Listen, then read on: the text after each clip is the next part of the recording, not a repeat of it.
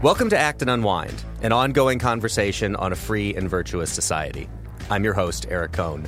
I want to thank you for listening, and I want to ask that if you're listening to us on our website, that you navigate right now to the show notes for this episode, where you're going to find a link to subscribe directly to Act and Unwind at Apple Podcasts, Google Podcasts, Spotify, or anywhere else where you listen to find podcasts. And if you like this program, please leave us a 5-star review at Apple Podcasts so as to help more people find our show. I'm joined today by Dan Huger, Acton's librarian and a research associate, and Dylan Pauman, executive editor of the Journal of Markets and Morality and a research fellow here at Acton. And today we're joined by a special guest, Terry Mattingly, who leads GetReligion.org, a senior fellow at the Overby Center at the University of Mississippi, and for 33 years a syndicated columnist on topics of religion. He's the author of the essay, The Evolving Religion of Journalism, which appears in the latest edition of our magazine, Religion and Liberty. And we'll include a link to that essay in the show notes for this podcast. So this week, we'll be discussing the State of the Union address from President Joe Biden, a little bit of a pop cultural grab bag with the Grammys and the Super Bowl. But first, we want to start with Terry's essay in the most recent Religion and Liberty magazine. And I'm going to read the teaser for that essay. Coverage by mainstream media of religion, values, culture, and education seem hostile to the beliefs of many Americans. There's a reason for that. There's been a paradigm shift in how journalism is done and for whom. So, Terry, thanks so much for joining us. Why don't you tell us what is the paradigm shift in journalism and on how it's being done and for whom? Well, the key here is that the business model has changed. Long ago, soon after the cooling of the Earth's crust, I was a graduate student at the University of Illinois in Urbana-Champaign. And the great late journalism historian James Carey was the dean of the school at that time. And he must have used the mantra 1,000 times, technology shapes content. You know, and the key is that whatever form of technology you're communicating through will have different strengths and weaknesses, and that's going to shape what you get to cover and how you get to cover it, the stories you get to tell and how you tell them. So the paradigm that's changed in journalism is a business model change, and it's directly linked to moving from ink on paper with a general wide market approach to advertising to the world of the internet, which essentially the thing the internet does best is divide us into very, very small niche groups that can be targeted with very specific content. And the issue is what happens to public discourse when we're all living in these small, concrete, digital information silos. And we don't hear anybody else, and we don't trust anybody else. And so the discussion about journalism and religion in particular, which has been a part of my life ever since that graduate degree at the University of Illinois in the early 80s, I wrote my graduate project on why newspapers don't cover religion. And what we've essentially moved from a discussion about media bias involved in stories of religion, culture, morality, etc., religious liberty, etc. We've moved from that into the realization that the entire form of journalism has changed because advocacy and bias is now good business. It's how you get people to pay for your content is by, to use a Southern phrase, I grew up as a Southern Baptist in Texas. The Southern phrase for it is preaching to the choir. And simply stated, in journalism today, it's good business to preach to your choir. The problem is that means you're not hearing anybody else. And I would argue, and what I argued in the essay is that's now tearing American public life to shreds. I think we see this manifested as well in culture, not just in journalism, right? I remember this piece in the Weekly Standard from Sonny Bunch a number of years ago where he discussed the change in the way people consume pop culture media. in that, how many millions of people, like something like 60 some percent or 70 some percent of all televisions in America were tuned to the finale of MASH. And there's just never going to be a cultural moment like that again. The most watched show of maybe the last decade or so is probably Game of Thrones, which is on a premium pay-for cable network, but even still is attracting, something like, I think 30 million people who were viewing it on a Sunday evening.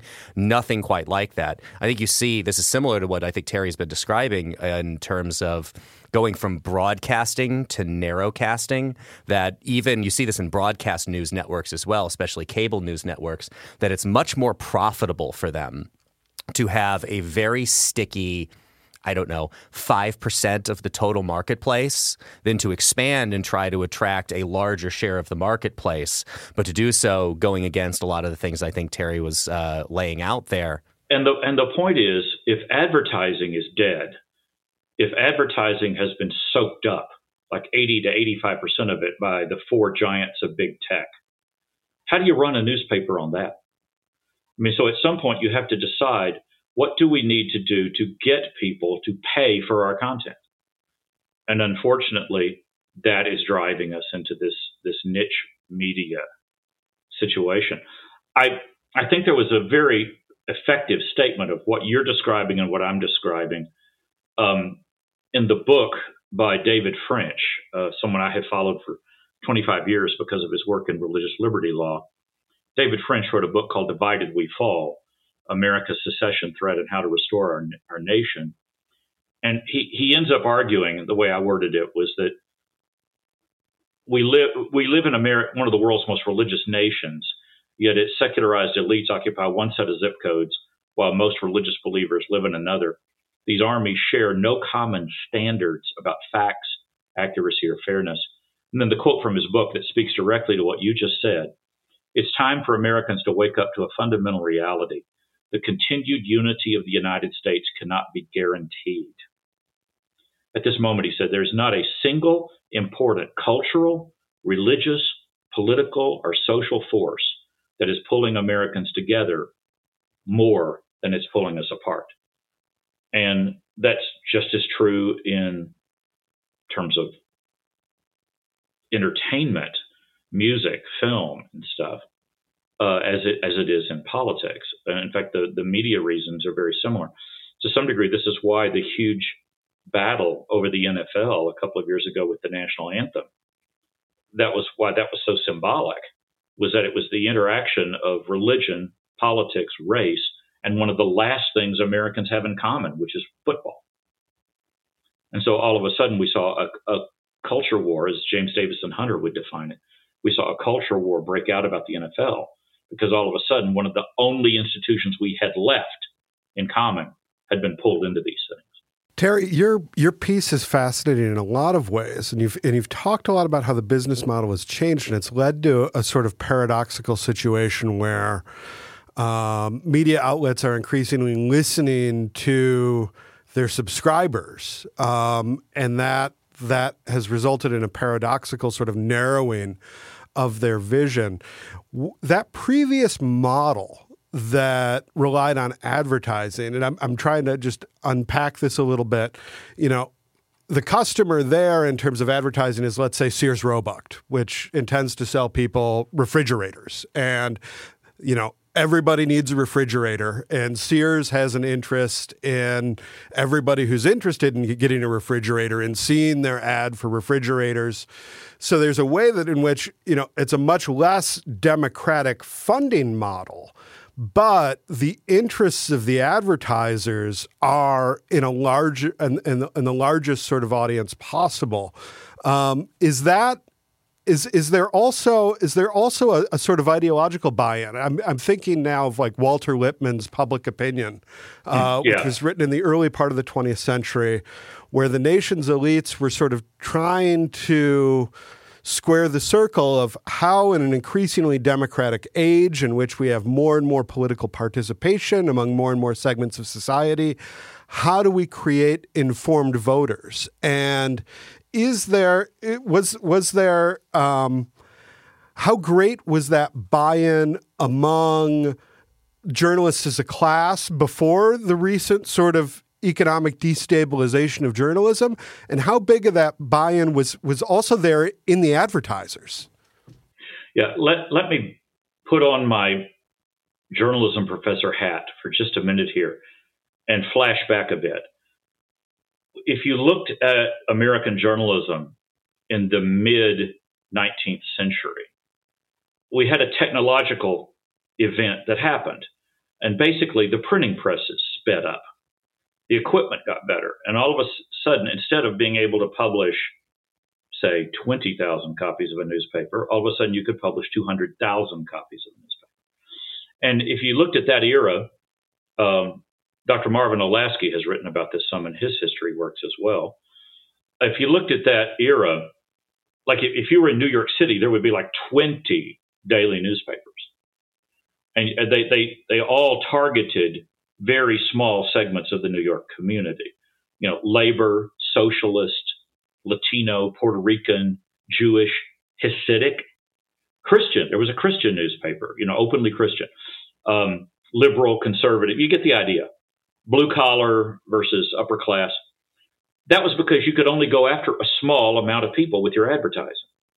And it made sense to target your audience and go after it. It made economic sense. But then as the printing presses sped up, all of a sudden you could sell newspapers to 200,000 people. And the economic benefit was to have advertising at a broader base of people. Like you said, refrigerators, cars, general groceries, as opposed to like vegan Whole Foods, you know, or something. You'd go after the broader marketplace, and it was in your economic interest to produce stories that could be read by a wide variety of people and have them see their lives reflected in those stories. And this led to what historians would call the American model of the press, which is discussed openly, you know, in my article. The problem with the internet is that once again, it's made the economic logic break down into the niches. Once again, it makes sense to go after a narrower audience, keep them happy, and then have them pay for your content. Opposing Donald Trump was a total bombshell economically for the New York Times. It got the million of new digital readers, you know, in blue zip codes all across the United States. Now, back to your question about what is the political bias of the American model of the press. Simply stated, it was old school liberalism. It leaned toward more of a free speech, general market of liberalism that tried to treat different voices fairly and accurately and with some degree of sympathy, because you wanted them to keep reading the newspaper and buying the stuff in the ads. It leaned toward an old liberalism. Whereas what we're seeing now in this niche approach leans us toward our extremes. It leans us toward very specific political views and very specific political biases. And then built into it, and this is a whole other subject I could talk for hours about, journalists have used to come kind of from an old liberal blue-collar urban environment for the most part, except, of course, in other parts of the country, you know, where you had more local. But the elite papers were this old school liberalism. But something has happened in the last decade or two. And the high ground in American journalism in New York City and Los Angeles and Boston, Philadelphia, Washington, D.C., the high ground is now held by people from very elite educational backgrounds and economic backgrounds that tend to be, I hate to use the word liberal because it's very hard to call what's currently on the American left, on the progressive side of things. It's hard to call it liberal when it's increasingly hostile to free speech, religious liberty, freedom of association, etc. But conservatives, because they basically hated or shunned journalism for generations and decades, have kind of reaped what they sowed. They don't have anybody in those newsrooms. They don't have any in those journalism schools. They don't have anybody preparing. I mean, I spent a couple of decades of my life leading a program in Washington, D.C., trying to get Christian colleges and universities to take journalism seriously as a vocation, as a part of God's creation. And boy, that's a tough sell. Conservatives basically want a public relations approach to journalism. In other words, tell our people what we want them to hear, which is another way of saying this new European model of the press. But to me, the most interesting part about all this is what happened to the word liberal. How did we end up with the words religious liberty, which used to be one of the essences of American liberalism? Free speech, First Amendment, freedom of association.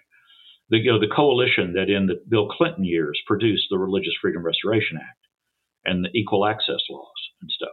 How did that old liberalism turn into what we have now, where freedom of speech is up for grabs and parental rights are up for grabs, freedom of association is up for grabs? I don't know what word we should be using in place of the word liberal. I use illiberal a lot. I was interviewing a Muslim human rights activist a couple of years ago. It was early in the Trump administration. We had a battle over the appointment of, I believe it was one of the senior members of the Trump's economic and business team. And this guy had gone to Wheaton College. And while he was there, he took a stand in favor of Wheaton's doctrinal stand. And Bernie Sanders was just chewing him out and saying, we really shouldn't allow anyone to be a leader in the American government who believes that salvation is through Christ alone. I mean, that's just anti-American, even though that's a theological issue, not a political issue. And there was no evidence this man had been biased against anything. Well, this Muslim person wrote I could look his name up for you, but this Muslim activist wrote a fascinating piece in the Wall Street Journal where he said, did Bernie Sanders realize he had just shoved all devout practicing Muslims out of public life as well? Because Christians aren't the only people that have views about eternity, and how you relate to God for eternity. And so was Bernie Sanders being liberal or was he being illiberal? And I asked this Muslim activist what word he would use since liberal no longer applies. And there was this long pause. And on the other end of the telephone, he finally said, I'm beginning to use the word Jacobin. And because what we're seeing here is a class that is defined by its hostility to religious content and religious doctrine. That religion, instead of being a protected form of speech under the First Amendment, is now a uniquely dangerous form of speech and a uniquely dangerous force in the public square. And how do we call that liberal? So to finish, I'm rambling and I apologize for that. To address your question directly, the old journalism was old liberalism. And there was a place within that liberalism, that First Amendment liberalism, for all voices to be heard and respected, even when they clashed and fought. The goal was to keep them all in the conversation. That's not where the internet has taken us now. The business model has now led us to someplace much more divisive and dangerous. I enjoyed the essay as well, and I followed Get Religion over the years, and really appreciate that perspective of just pointing out. I think you use the term of stories that are kind of haunted. There's a ghost in the story of what could be the reason why these people did this. Well, the reason's religion, and they just don't know how to talk about it, right? So that said, that's my preface. I'm going to ask a somewhat contrarian question, not necessarily 100% my opinion, but I just want to get your response. You mentioned a lot of this being due to technological change, but yet, you wrote your thesis in the 80s about how the press wasn't covering religion. So there was a problem back then as well. Yes, there was, yeah. And, I remember growing up hearing about the New York Times publishing the headline, God is dead, I believe at the start of the Vietnam War. So there's a protest going on there. But, there was things that offended the normal American religious sensibilities happening in the biggest paper in the country for a long time. Doesn't mean it wasn't better back then, but to what extent has it been a bit more of a gradual change? And then my related but separate question, is there any upside to this kind of fragmentation? So one of the things that I think would be directly related is that if I want religion news, I can find it now on the internet. Now, I'm not going to find it in the New York Times, right? I'm not going to find it in the big sources, but every niche has their news. I mean, I use that even just to keep up on communities that I'm not connected with otherwise. So there's African American news sites that I follow. There's Asian American news sites, just because I'm not going to know what's happening among those groups of people otherwise. But before the technology, I don't think I would have known at all. I wouldn't have gotten those stories. Those wouldn't have been available to me. So, sorry, that's two separate questions, but if you could just kind of respond and react to that. Well, yeah, my graduate project at the University of Illinois touched on why religion was not considered valid news. And yes, you're absolutely right that it was already a problem. And American newsrooms tended, for whatever reason, to be more secular than the nation as a whole. Like I said, conservatives have long been, cultural conservatives have long been cut off from the field of journalism for the most part. So I guess what we have here is a three-part spectrum. You have this era when conservatives weren't represented in the newsroom, but the newsroom was full of old liberals who at least had some economic incentive to try, to varying degrees, to try to deal accurately with the lives of people, in their, subscriber base.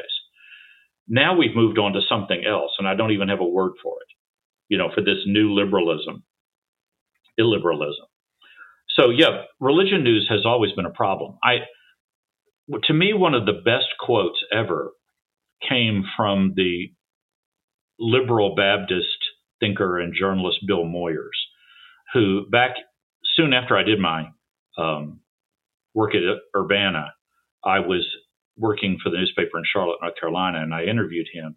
We were talking about this issue, and he had a great image for it. He didn't think of it strictly in terms of bias. He said bias is definitely present, but he used the phrase tone deaf.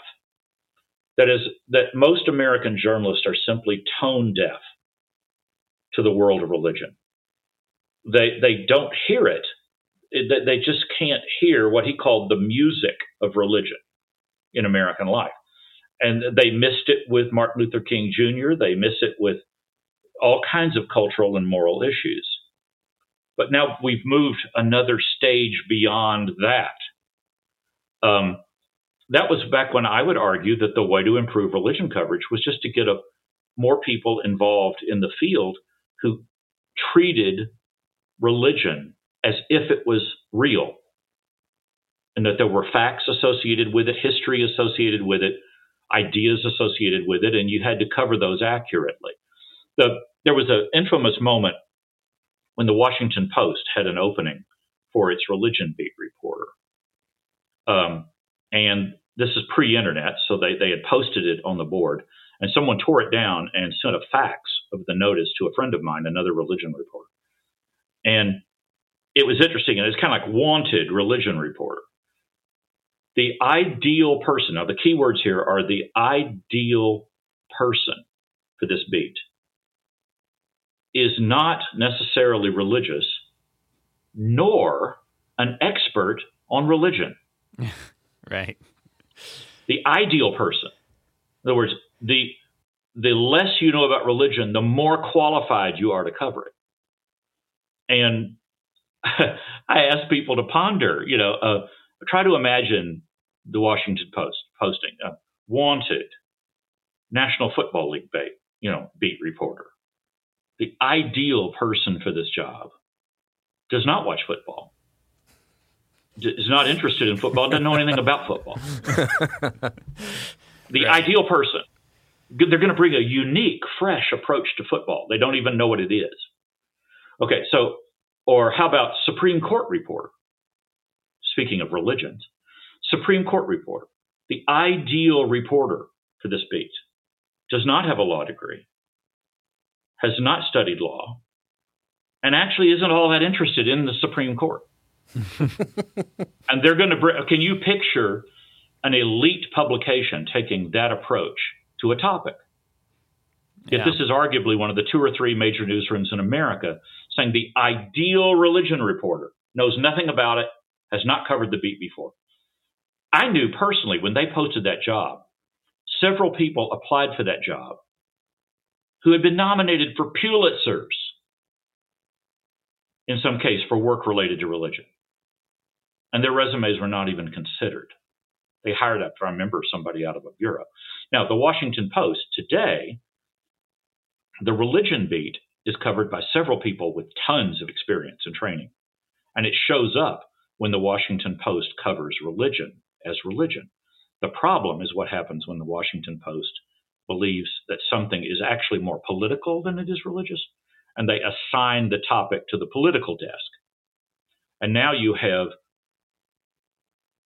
religious factors just being ignored, or something crazy happens. So where the best religion reporting is done by people who want to cover religion as an important topic in American life. And they want to treat religion as if it was real, as if it actually existed, and that there's money and facts and lives and institutions and doctrines and history and things you're going to have to know about. There are facts there. There are beliefs, and there are facts, and there are facts about beliefs. Okay, so now let me get to the second part of your question. You're right that there's a lot more religion on the internet. The problem is that most of it is being produced by niche sites that are open in their advocacy about one perspective or another. And that's a type of journalism. I read a lot of it. I appreciate it. I like it. The problem is that we don't have the old approach to journalism on many of those sites. So the reader has to go in knowing. In the piece I wrote for Acton and for the Religion and Liberty, Marvin Olasky says we're going to have to start treating publications as if they're political parties. And I think tragically that's an accurate statement, which means the American reader now has to go wade into this topic on their own and create some sort of net that they're going to cast into the raging ocean of the internet and try to gather up information to make up their own mind. In effect, they're going to have to re-report the story for themselves. Reading transcripts or reading interviews or whatever. So thus, the last paragraph of the piece, if I can read it, the sobering bottom line: when seeking journalism they can trust, perhaps even news that offers balanced, accurate coverage of views other than their own, American citizens are now on their own as they search the World Wide Web. God help them. I'm wondering how you think this change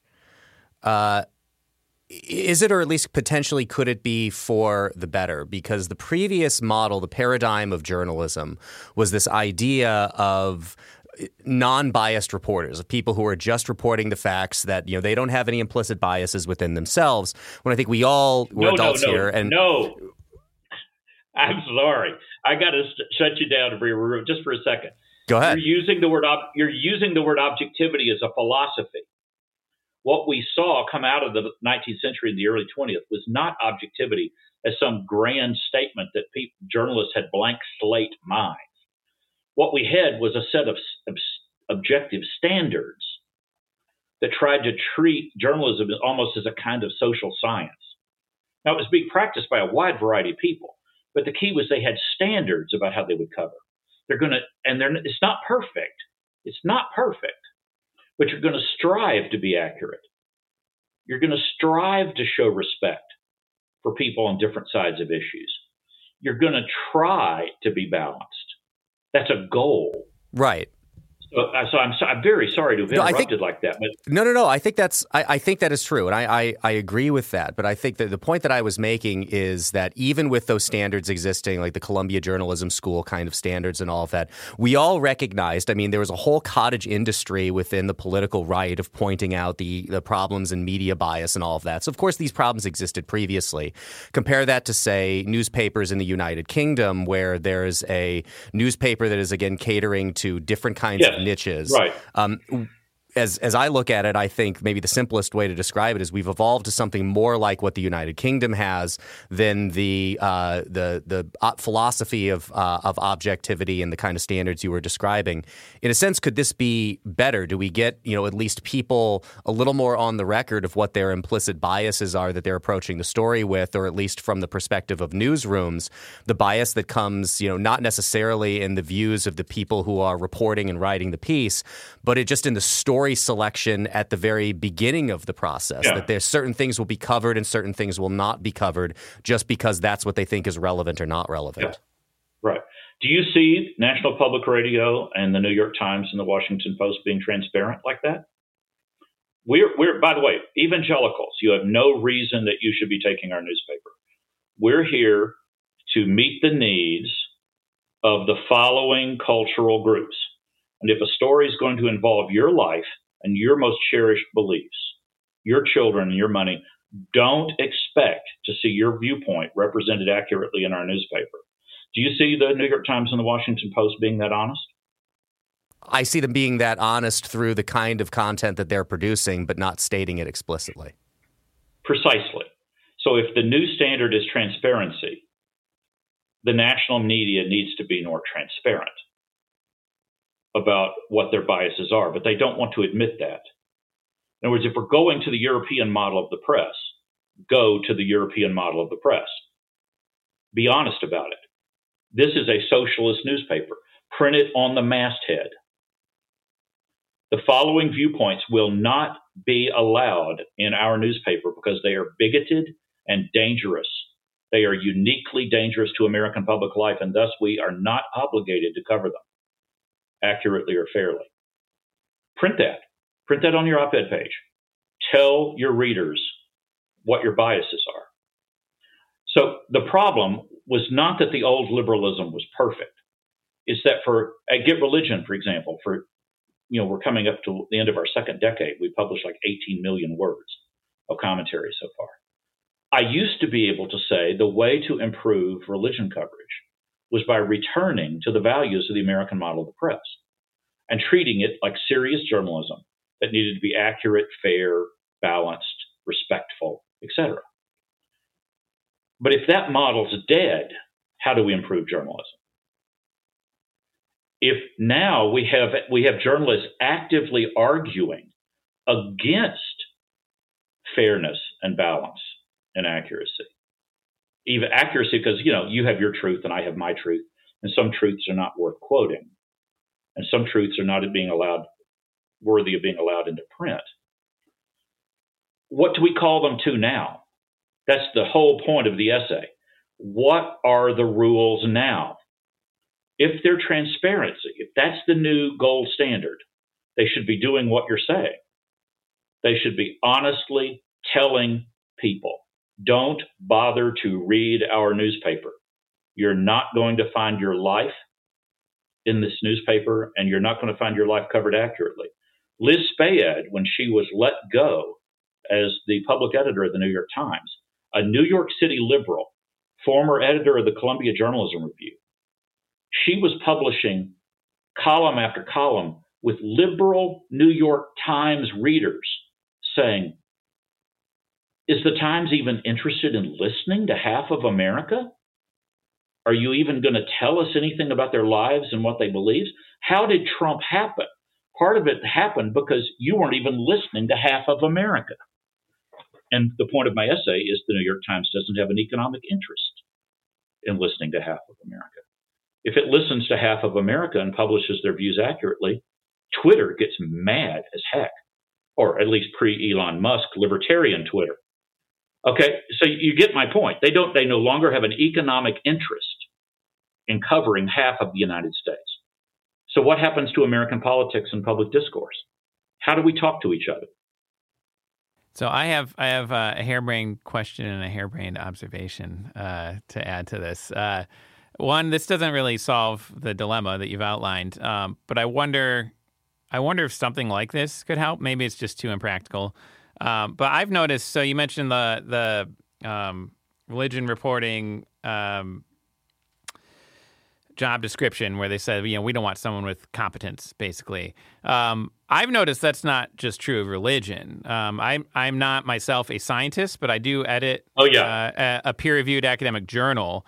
And the way in which science reporting is done is alarming. I mean, they basically just get anybody with a journalism degree, I presume, and that's their beat. And they might have no background in science. And so what they do is there's a story on climate change, and so they call up the local professor of biology who may know nothing about climate science, right? And they they read like a working paper, and they make an article out of that. And I look at this knowing academic standards, just completely bewildered by not knowing the accuracy. I can't judge the science, but knowing the methodology is all wrong.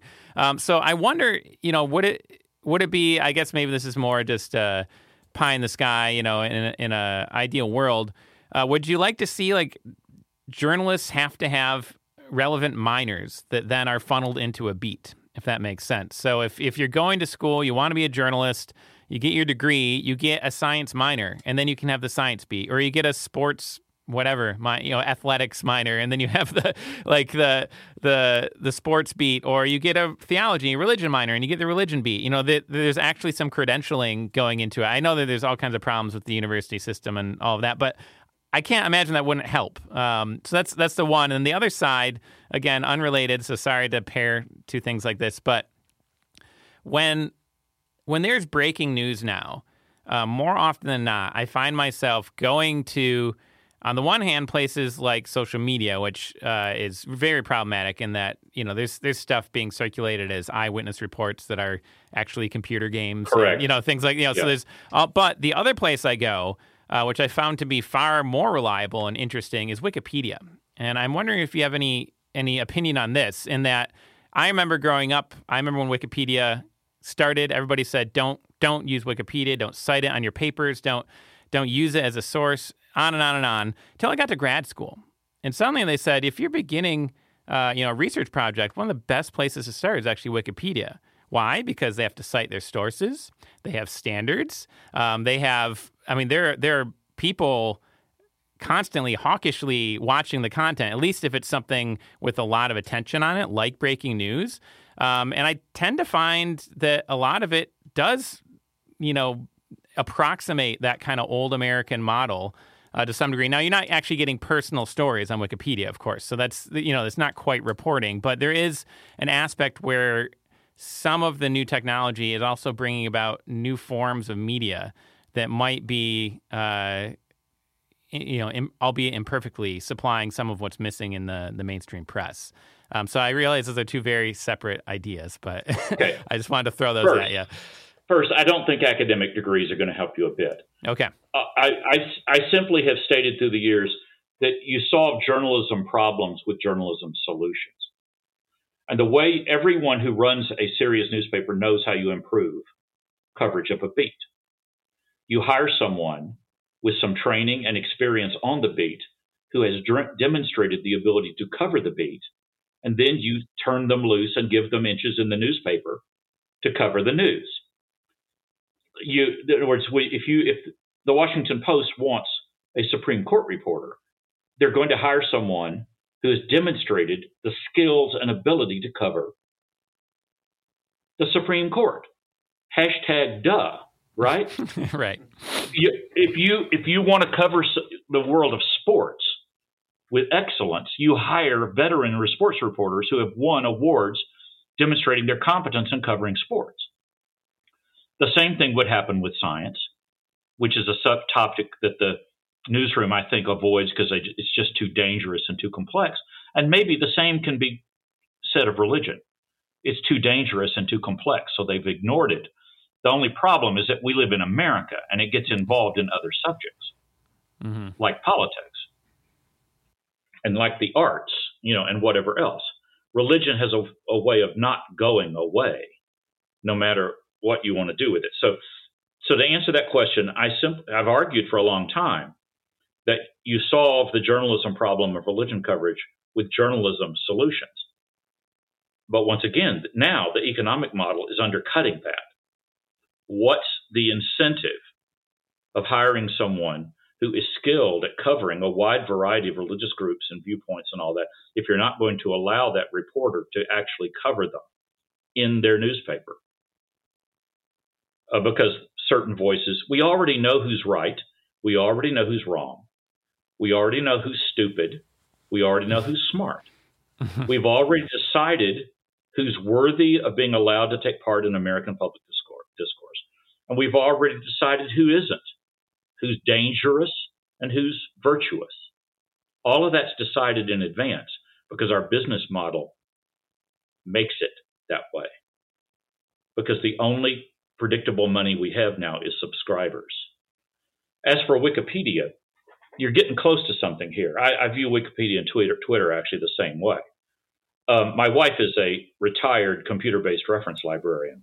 Okay. And to say that I have a negative attitude toward Wikipedia would be the understatement of the year. The only reason you read Wikipedia is the reason you read Twitter. Every once in a while, you're going to get a URL to an actual document. Yeah. You're going to get a URL to an actual transcript.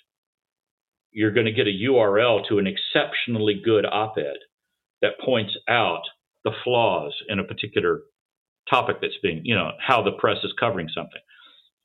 You have the ability to go get information on your own. God help you, as I said at the end of my piece. Now, here's the problem. Looking at the United States of America, do you see the American public being willing to do that now? I can't even judge. Yeah. The public says they want balanced, accurate, fair-minded journalism. Yet our consumption of highly biased cable and internet news goes up and up and up. Now, that's at the national level. The difference between the United Kingdom and the United States is you're dealing with an infinitely larger landmass and cultural diversity. In England, you can have 6 or 7 national papers that dominate the public discourse, and they openly proclaim their points of view. That just doesn't work in America. If all of those papers are based in Los Angeles, Washington, New York, and in elite dark blue zip codes, how do they cover Texas? How do they cover the Sun Belt? How do they cover Missouri Senate races? And let alone, how do they cover your local city council meetings? How do they cover a debate about parental rights in your local school board?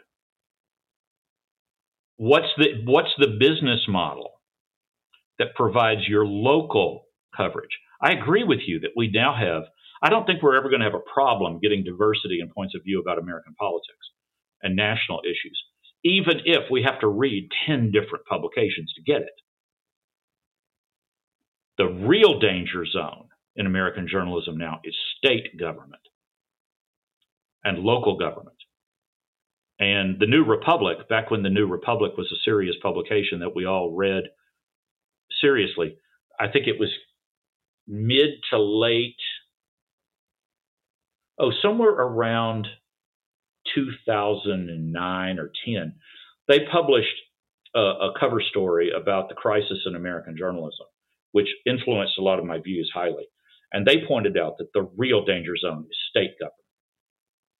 That we do not have a model anymore for getting journalism to the local and the state level and getting diversity and getting points of view. One of the most liberal journalism institutions in America, and I won't get into names here, one of the most illiberal or politically biased journalism institutions in America, now controls the newspapers in the 4 major cities of Tennessee. One of the most culturally conservative states in the United States of America. How do you think they're doing talking to the people of Tennessee and covering their lives? And basically, if they didn't have loyal readers because of football and the Tennessee Volunteers football program and whatever, they would all be out of business already. So I guess we could end up with, like, where do we go now? What's next? There is some opportunity here. But frankly, do you see rich conservatives wanting to fund old school liberalism? Do you see the people who tune into Fox? And I'm not referring to the excellent program that's on at 6 p.m., the only news program they run. I'm talking about the rest of Fox News. Do you see the people that use that for 90% of their news? Do you see them wanting old liberalism? Barry Weiss, Barry Weiss is such a tale for our age. She's driven off from the New York Times because she wanted to publish a conservative op-ed by a U.S. senator. Okay, so here you have a lesbian New Yorker liberal who now is too conservative for the New York Times. She's a free speech liberal. She's Andrew Sullivan in many ways. And she's run off from the New York Times newsroom because she wants to actually hear the other side. And of course, right now, her new publication, The Free Press, is publishing all kinds of groundbreaking material on issues related to gender dysphoria that nobody else will touch. But what is she? What's our political label for Barry Weiss now? She's too conservative, and I'm making scare quotes with my fingers around the word conservative. She's too conservative now for the New York Times. What is she? Well, she's a journalist who's interested in listening to the voices of other people, even those whose lives are radically different than her own. I would suggest people look up her publication, The Free Press. You're going to get stuff there about debates about COVID. You're going to get stuff there about debates about religious liberty and free speech and the Supreme Court and a host of other things that you're not going to get anywhere else. But is it an American model of the press website? I would say no. I would say it's simply attempting to publish the views of some people. It's a website in which she is going to attempt to tolerate even the people she views as intolerant and let them speak. And that is now called conservatism. That used to be the essence of the word liberal. So up is down, black is white, in is out. Where are we? I want to, in the little bit of time that we've got left, because we've gone long in the subject, I want to move to, I'm going to skip the State of the Union, as I wish the President of the United States would skip the State of the Union. And I will include my my op-ed from a year ago advising that we stop with this pageantry of the State of the Union and just return it to being a letter delivered to Congress. So that's all I'm going to say on that. But move to what we said would be our final topic, which is media related, certainly. We'll start with the Super Bowl, which I watched last night, and my initial reaction to it, again, so there's, of course, two reasons that people tune into the Super Bowl, perhaps three. The first being the actual football game that is being played, which was a fantastic game, and as a New York Giants fan, I am very happy that the Philadelphia Eagles did not win. So success on that count. People watch for the commercials, and sometimes people watch for the halftime show.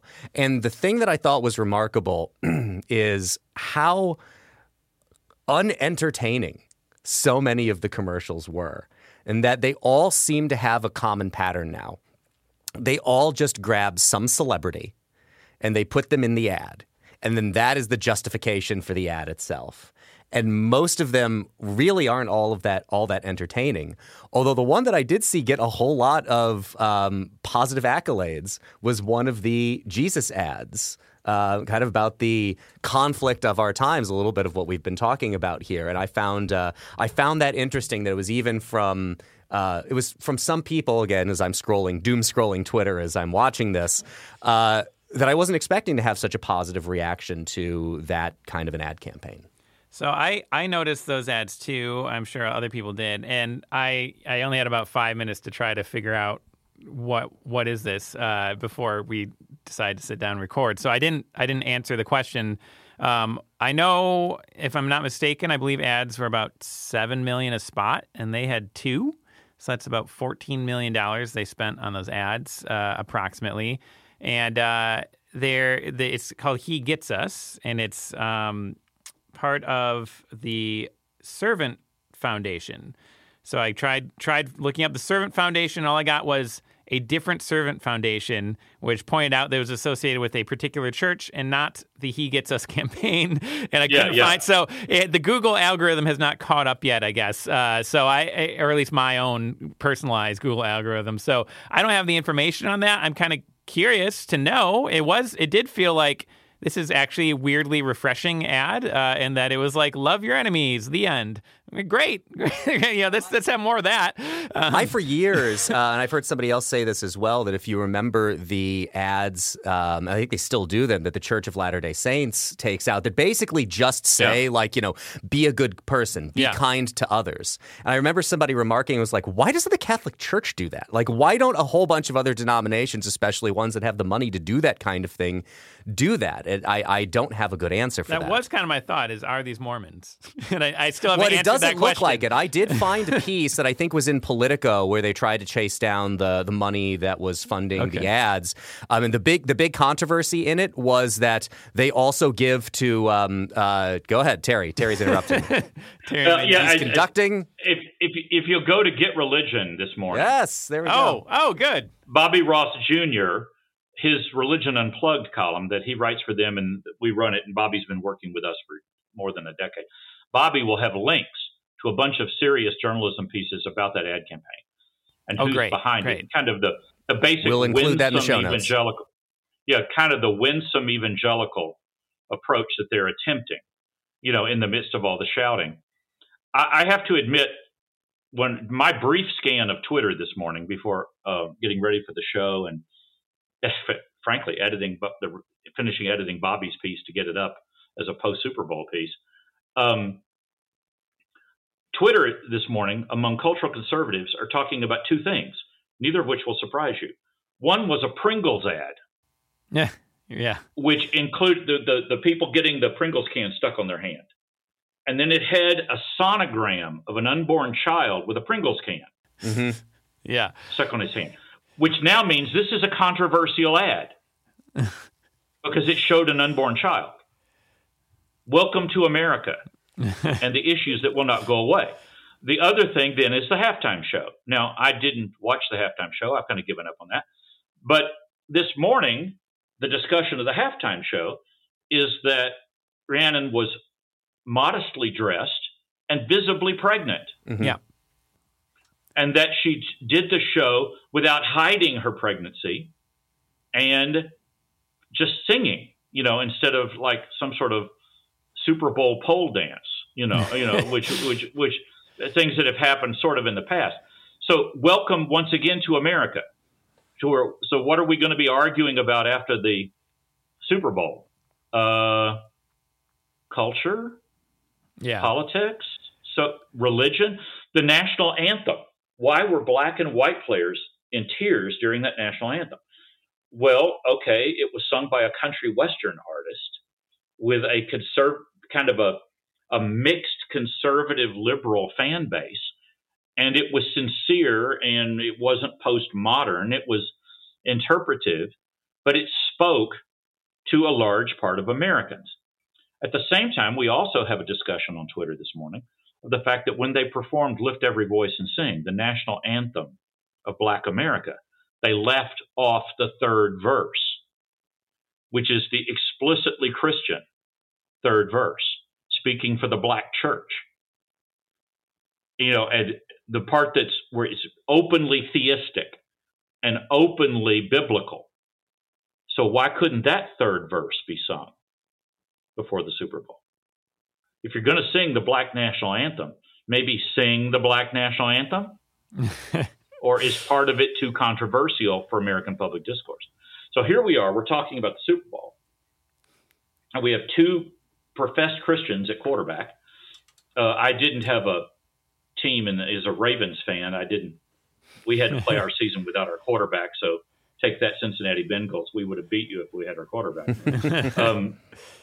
But my point here is, even if the Super Bowl is one of the only parts of the public square that we still have in common, that makes the Super Bowl a religious event. Years ago, when I was at the Rocky Mountain News in Denver, and Denver was losing Super Bowls at that time, I wrote a memo to my editors saying I should be part of the Super Bowl coverage team. Because if the Broncos are not a religion in Denver, then we don't have one. the Broncos are a religious cult in Denver. And they went, Terry, ha, ha, ha, funny, funny, funny. And they didn't send me. And that was the Super Bowl where the late Dan Reeves and Joe Gibbs held a prayer meeting for both teams the night before the Super Bowl. And there was this massive controversy about how do you let these warriors who are supposed to beat each other's heads in, it's going to compromise the game if they get together and love each other and pray together. And so all of a sudden, the guys we did send to the Super Bowl are calling me back in Denver going, who are the chaplains for the Broncos? What church does Dan Reeves? Oh, Dan Reeves is an elder at an evangelical Presbyterian church and teaches Sunday school. And Joe Gibbs is a born-again Christian who worked for Billy Graham. Who are these people? They couldn't cover the story because they couldn't hear it.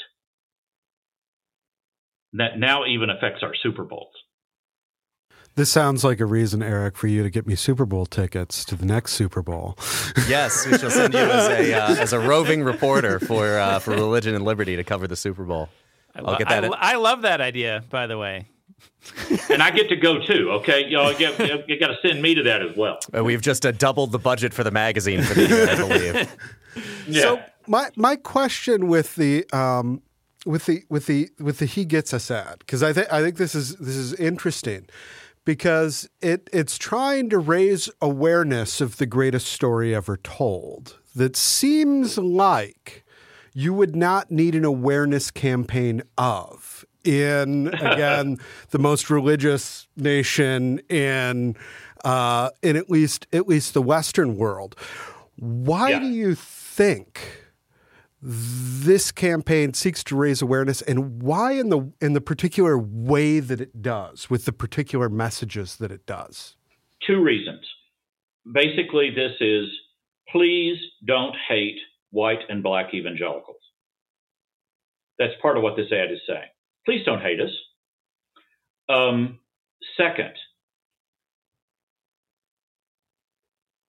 we've had so much attention given to the nuns, N-O-N-E-S, the religiously unaffiliated, justifiably so. The middle of the American spectrum of religion is vanishing and heading to the traditional religion side and the religiously unaffiliated side. Now, my Get Religion colleague, Ryan Berg, the must-follow Twitter guy with all of his charts about religion, the political scientist in Southern Illinois, who is a liberal Baptist pastor, and I'm using the term liberal there in an old sense. Ryan notes that we are conflating all the religiously did I get the word right? Is it conflating? Mm-hmm. We're pushing together all of the religiously unaffiliated, and we're ignoring something. The nuns, N-O-N-E-S, are predominantly white, rich, and highly educated. Then there's an entire other group that shows up that in effect are trying their best to make up their own religion. And they still have a lot of traditional religious views or instincts or whatever, but their lives are messed up. They're predominantly unemployed, lower class, blue collar, white, black, Latino, whatever. And they're not a part of any particular religious movement, but they still have a lot of religious instincts. And they're the fastest growing segment of American public life. Nothing in particulars is what he calls them. I think that ad was aimed at nothing in particulars. In other words, it was saying, here's your instinct. Here's kind of what you're yearning for. Jesus. Go ahead and name it. So I think, I bet if you talk to Ed Stetzer at Wheaton, at the Billy Graham Center, and some of the other people who are related to this campaign, or at least critiquing it thoughtfully, I think you would both sides of that equation would come up in their discussions. Nothing in particulars are precisely who the church doesn't know how to talk to right now. Let's call it a wrap there for today. I want to thank you for listening to Act and Unwind, and remind you that if you're listening to this podcast on our website, please look in the show notes for a link for where you can subscribe directly to Act and Unwind, or just search Act and Unwind on your favorite podcast app. Also, please rate and review us on Apple Podcasts, 5-star reviews only, so that more people can find this program. Thanks to Dan, thanks to Dylan, and thanks to Terry Mattingly of GetReligion.org and the author of the essay, The Evolving Religion of Journalism, which appears in the Winter 2022, the most recent edition of our magazine, Religion and Liberty. For the Acton Institute, I'm Eric Kohn. We'll see you next week.